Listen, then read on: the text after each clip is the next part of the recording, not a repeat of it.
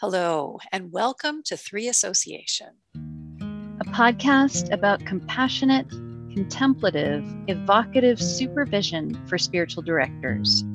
Created by supervisors trained in the Together in the Mystery model. I'm Tara Owens.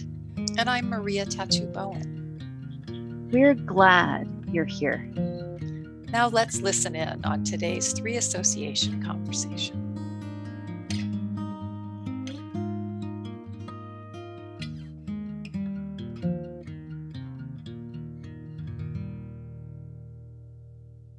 Oh, Dan, we're so happy to welcome you today. What a joy to have you with us. Perhaps you could introduce yourself for our listeners.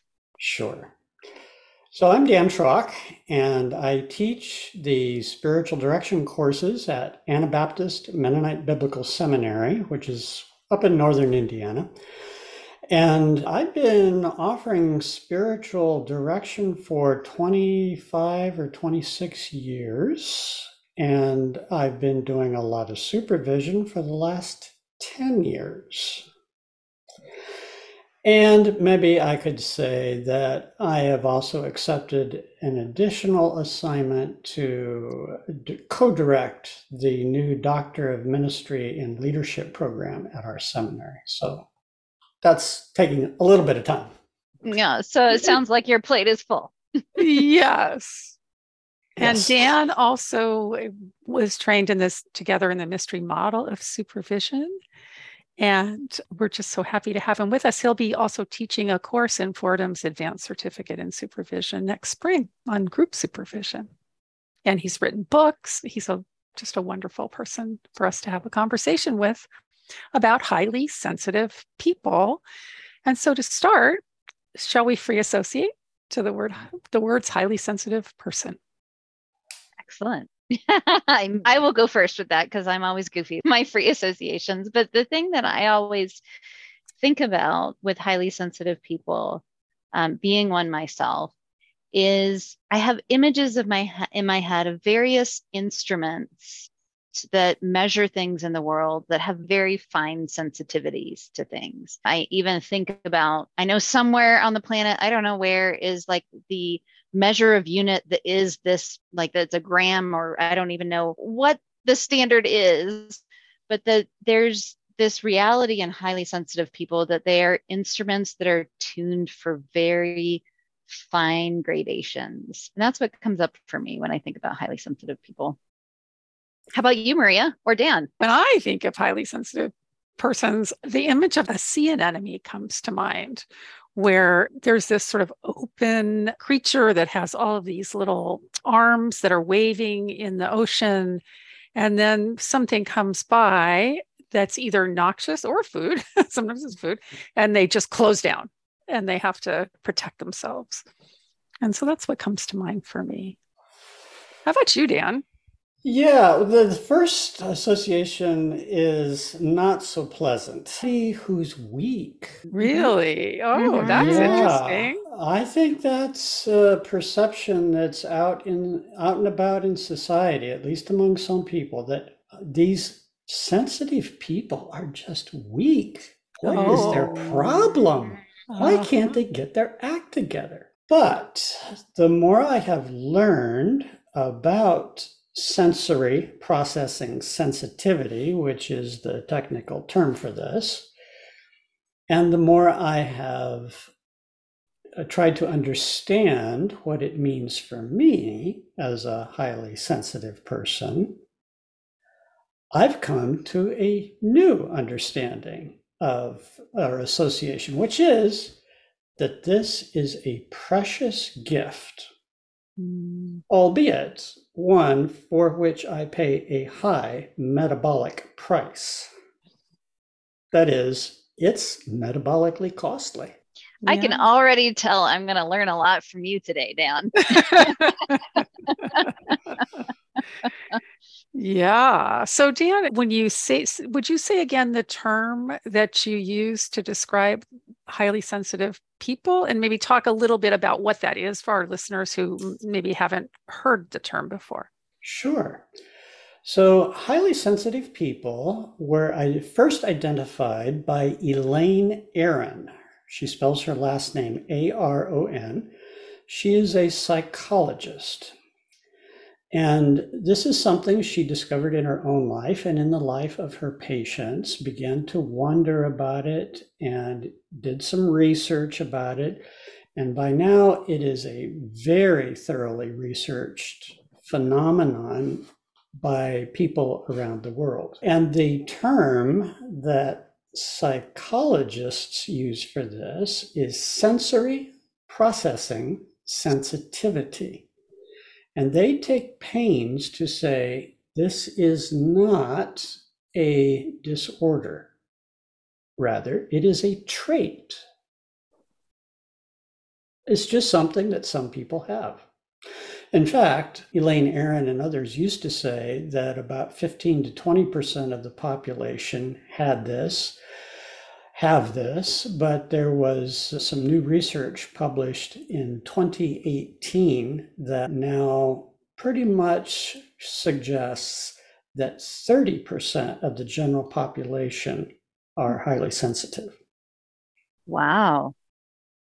So there are a lot of us around. Yeah, there's a lot of us around, and that has huge implications, I think, for the realm of spiritual direction, the realm of supervision, both as directors, but also people who are coming to us as directees or supervisees. So Dan, what would you say thinking about that? I've talked to Maria, that there are quite a few, more than 30% of us who are in the vocation of spiritual direction. Yeah, the first time I really got clued into this, I think, was about 9 years ago when I was teaching a class. We were at the end of the year, and we were gathered in a circle in the classroom to bless each other. It was our final day.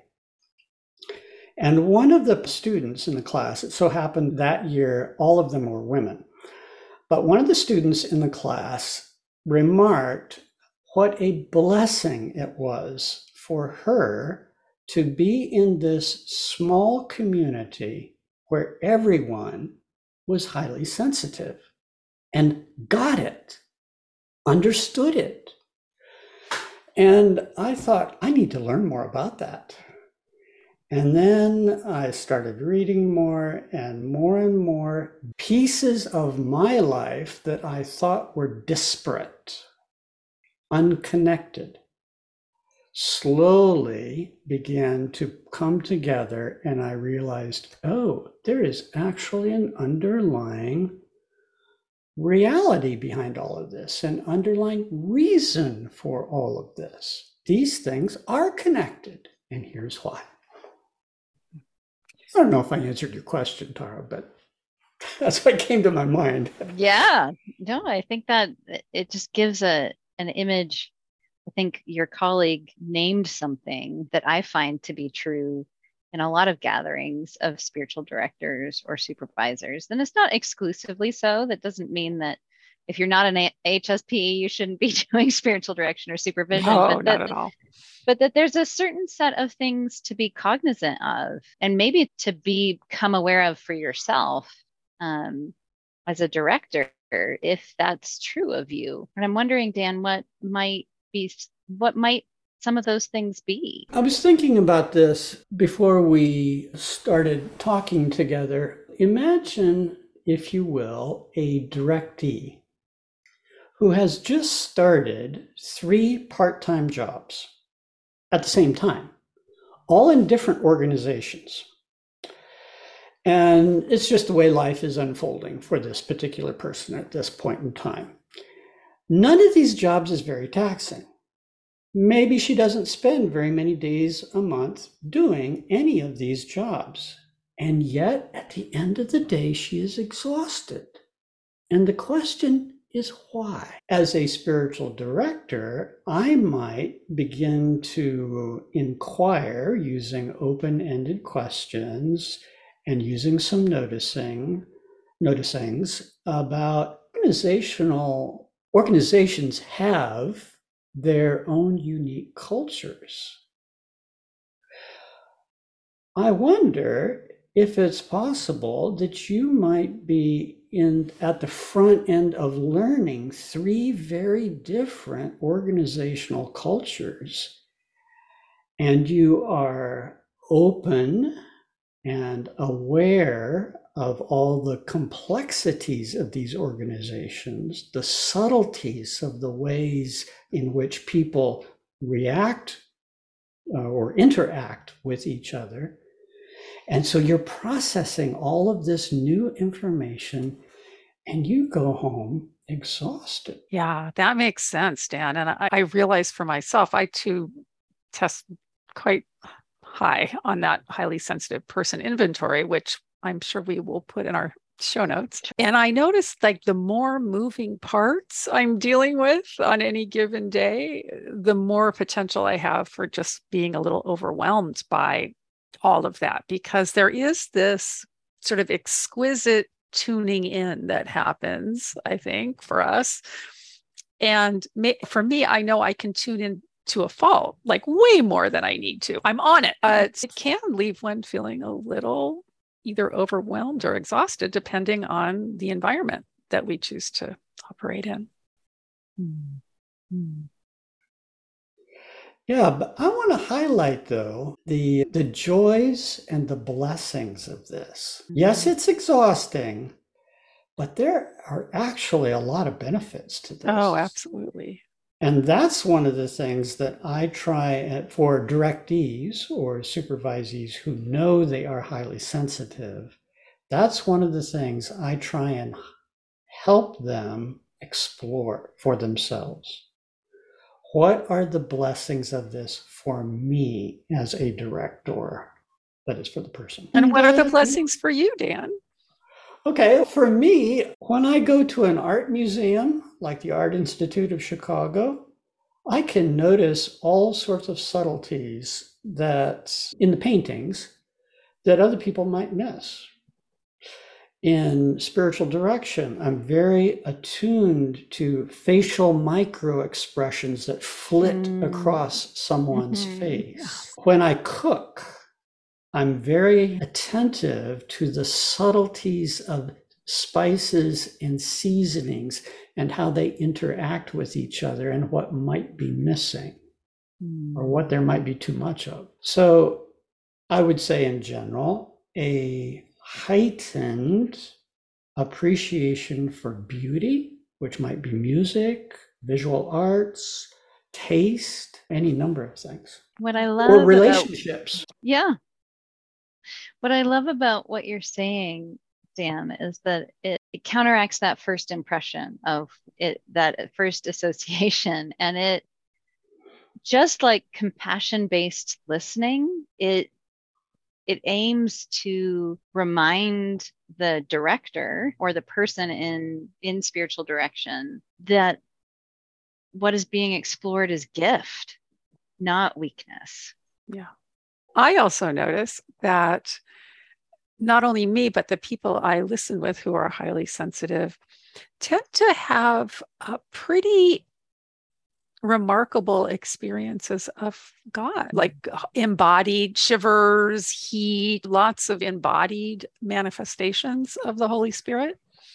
And I consider that an exquisite gift that I'm willing to pay for by having to absent myself sometimes from a crowd. Yes, I agree with that. I'm so glad you brought that up, Maria, because that's much of the published literature on highly sensitive persons is written by psychologists. Yeah. And they are not necessarily interested in the spiritual aspect, or at least they don't write about the spiritual aspect of things like we spiritual directors and supervisors would. And so that's something I think we can offer as spiritual directors to the conversation about highly sensitive persons, to notice that we may have some abilities to appreciate the subtle interactions between us and God, between us and the divine mystery. And along with that, maybe to detect the beauty and intricacy of Scripture.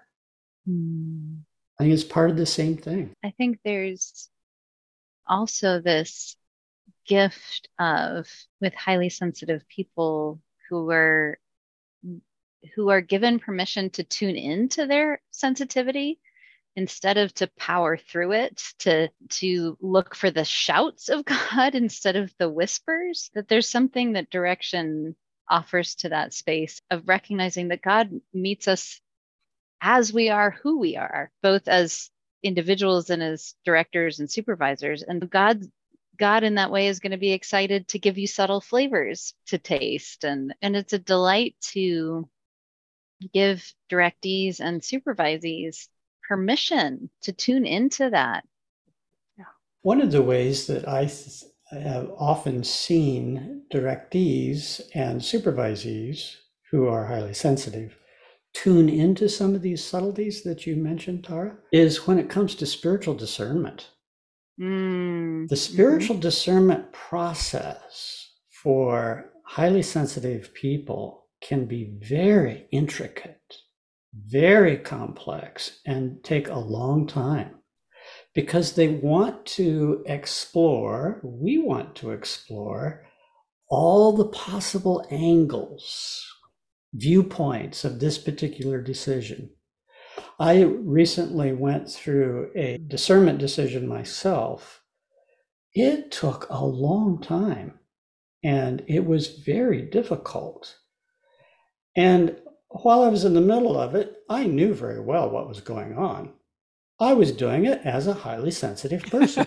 And of course, I was seeing every possible angle to this thing. But as a director or a supervisor, that summons from me patience for others who need to take a long time to explore all of these complexities. So it's more compassion, right? Oh, yes, compassion. I'm also, as you're speaking, Dan, so struck. I keep thinking of Susan Cain's book, Quiet, and her talk about the nervous systems of introverts being a little more hair trigger than others. So I'm guessing that there's a Venn diagram here where the highly sensitive person and introversion might overlap. I don't know if you've thought about that. Yeah, I know, and I'll put a plug in now for Dan for your article in Presence about highly sensitive persons. But do you have a sense of any overlap there in your research? I've personally not done any research into my research has all been on the printed material. But the literature does say that approximately 70% of highly sensitive persons are introverts and 30% are extroverts. Oh, so it is a Venn diagram. Yeah. Yay. I'm also curious what the two of you experience about this. When I found grounding as a practice and just really being in nature and grounding my body, that was one of the most healing things for me as a highly sensitive person. I feel like my nervous system, there's a lot of electricity in my nervous system. And if I can ground it to the earth, I'm good. I don't know what you two have found in terms of ways of calming or grounding. So I would say that grounding has been a huge discovery for me, even over the past 2 years. Interestingly enough, and I may have mentioned this to our listeners before, but I'm a boxer as well. And while that's not simply nature, it's the release of the charge on some level physically, yes. And there's a way in which boxing is an introvert sport. And there's this interior space that you get to go into. And both the grounding or earthing and that experience have allowed me to settle the system, recalibrate the instrument. And I'm in a season right now where I'm being drawn very deeply back into a practice that I have been out of for some time, of centering prayer. And even larger church experience for me is overstimulating. And I think there are seasons as a highly sensitive person where, like, the message is you're supposed to be in these big, loud, large experiences, and my nervous system can't take it in certain seasons, and my spirituality is then feels messy because of it. And so recognizing like contemplative spaces are my grounding in that, in my own intending my own spirituality, and not delegitimizing that as not the norm, or not whatever your spiritual community says is the right way to gather. How about you, Dan? Yeah, I love this conversation here about how to ground ourselves, and, or if we could use if I can use a different word, how to reset ourselves, recenter ourselves, how to get enough rest between directees. Directee comes at 9, leaves at 10. What do I need? And the next one's at 11. What do I need to do in that 1 hour in between directees to take care of my body, my spirit, my highly sensitive need? I mean, it's all a part of one package. What do I need to do to care for myself so that I'm ready for the next person and can be the best that I can be for that person? And I'm grateful also, Tara, that you mentioned the challenges that highly sensitive persons have in large corporate worship services. I was a pastor for 30 years, not anymore. And for decades, I would wonder, why is it that I come home from worship utterly exhausted? Yeah. I had to go directly to bed. Gradually, I realized it's the high stimulation of corporate experiences. Yeah. The sights, the sounds, the visual stimuli, all the people interactions, the subtleties of who's relating to who and who's not talking to whom, and all these things. It's exhausting. Yeah. And you need to recover. So can we, if we are in that kind of environment, can we as spiritual directors give ourselves the freedom, the permission that maybe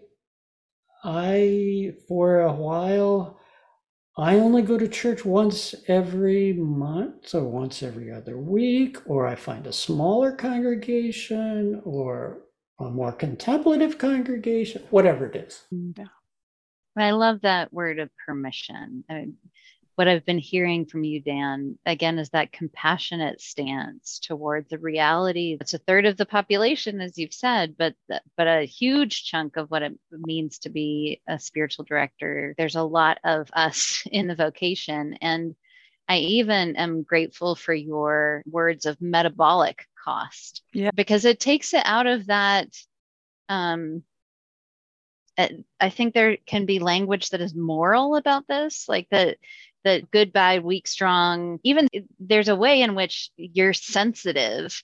Right. It's very yeah. As opposed to a sensitive instrument is needed in certain situations. And so this metabolic cost and naming it for myself as a director, and knowing I can't see people back to back, like that's it's just not what I can do in my nervous system. And recognizing and making some peace with a limitation that allows me to be that deeply sensitive with the person that I'm sitting with.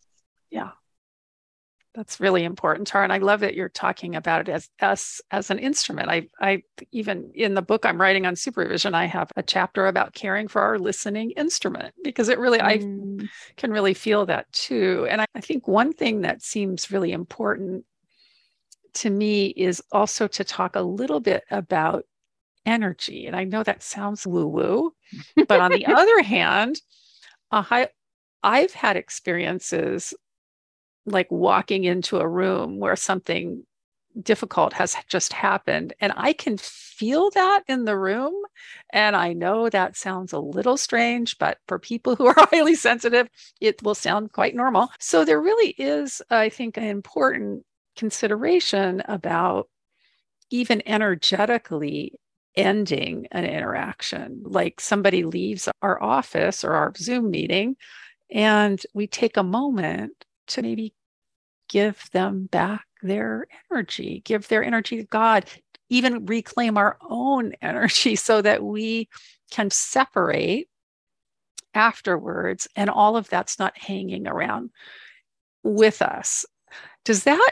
Am I just sounding really off the wall here?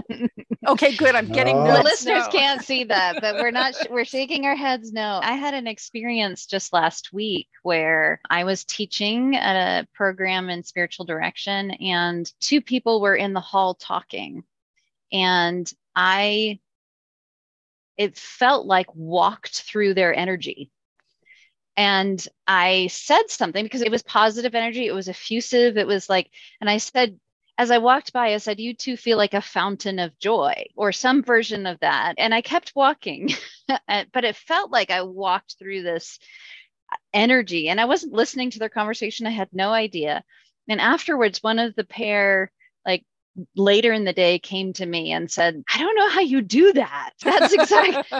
I'm like, I don't know how I do that either. But that energetic reality, it is this like having to reclaim the energy that's mine, give back or give to God the energy that is my directees, and to like sort of just reset to baseline Yes. in a way, so that I'm not carrying other people's energies, not just for me, but for the people that I'm with. What about you, Dan? Does this all sound a little too woo? No, I like everything that the two of you have said is so true. We need ways to release our directees and our supervisees back to God. Yeah. Because after all, it's not our job to fix them. No. No. God will care for them in between the times we see between the times we see our directees or our supervisees. God can care for them in ways we cannot. Yeah. And So there's there's trust. There is trust. And then there's a certain energy in that, to me, in recognizing, like, part of giving that back to them, to God, is also, I may know cognitively that this is not my responsibility, but as a highly sensitive person, I can get their story, their energy, their experience, and my experience all tangled up. Yeah. In a way that has nothing to do with how I'm thinking about it, but actually just has to do with, again, the instrument of my body, my nervous system, that if I don't recognize that's theirs, if I don't find the space to center after a session, I can go for a long period of time, like with an energetic story that's not mine. Yes, absolutely. Yeah. For those of us who happen to be married or in a covenanted relationship or a partnership, Tara, I think there's something important in what you just said that I'd like to highlight, which is that if we meet with someone and their story has really engaged us, either positively or negatively, and we are still carrying that and struggling with that, sometimes I find it helpful just to say to my wife, whose name is Jenny, I am carrying something pretty heavy that I heard today in spiritual direction. I obviously can't talk about it, but I want you to know that I'm exhausted.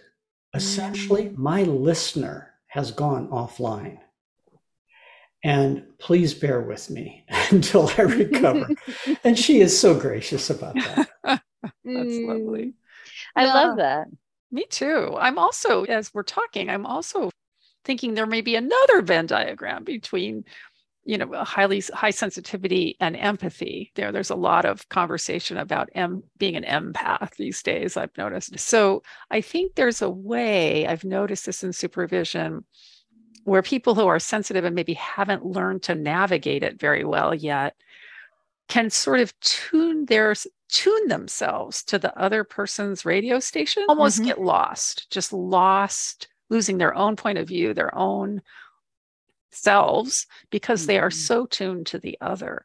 And so I think another piece of being our own energetic integrity, for lack of a better term, is just maybe sitting back a little and letting the river of life flow between us, and even some fog coming up from the river if we need that we can have our own sort of grounded listening space. I love that, Maria. That there's an image that I use that's grounding for me is that when I sit with a directee or supervisee, there's a pool between us. Yeah.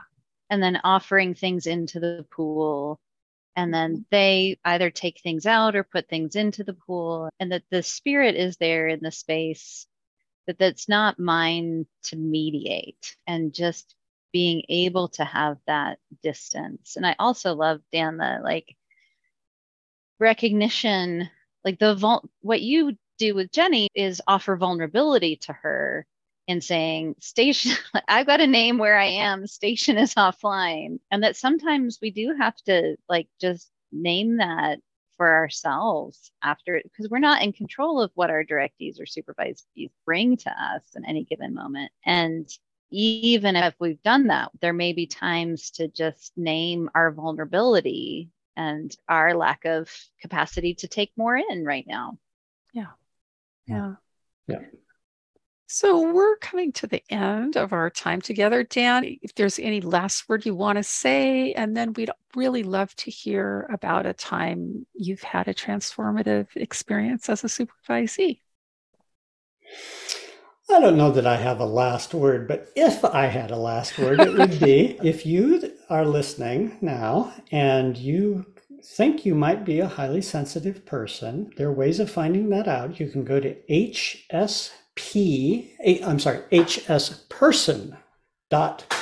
hsperson.com, a website maintained by Elaine Aron, and find out more information there. All right, an experience of supervision that I appreciate, or what I appreciate about my supervisor? The story about the supervision. A story about the supervision. Early in my work as a director, I chose to receive peer supervision. Peer group supervision. And I had one of the most splendid peer groups that you could possibly imagine. Very talented people, very perceptive. And yet I eventually discovered that I might do better if I had individual supervision. And I think it had to do with the frequency and the training. To switch from people who were not specifically trained in supervision to someone who was specifically trained in supervision, and then to receive it more frequently than about twice a year, which is what I was getting in that peer supervision group. Yeah. We met every month, but it was so large that I myself was only supervised twice a year. That has made a tremendous difference. That simple shift has made a tremendous difference in my ability, I think, to grow as a spiritual director.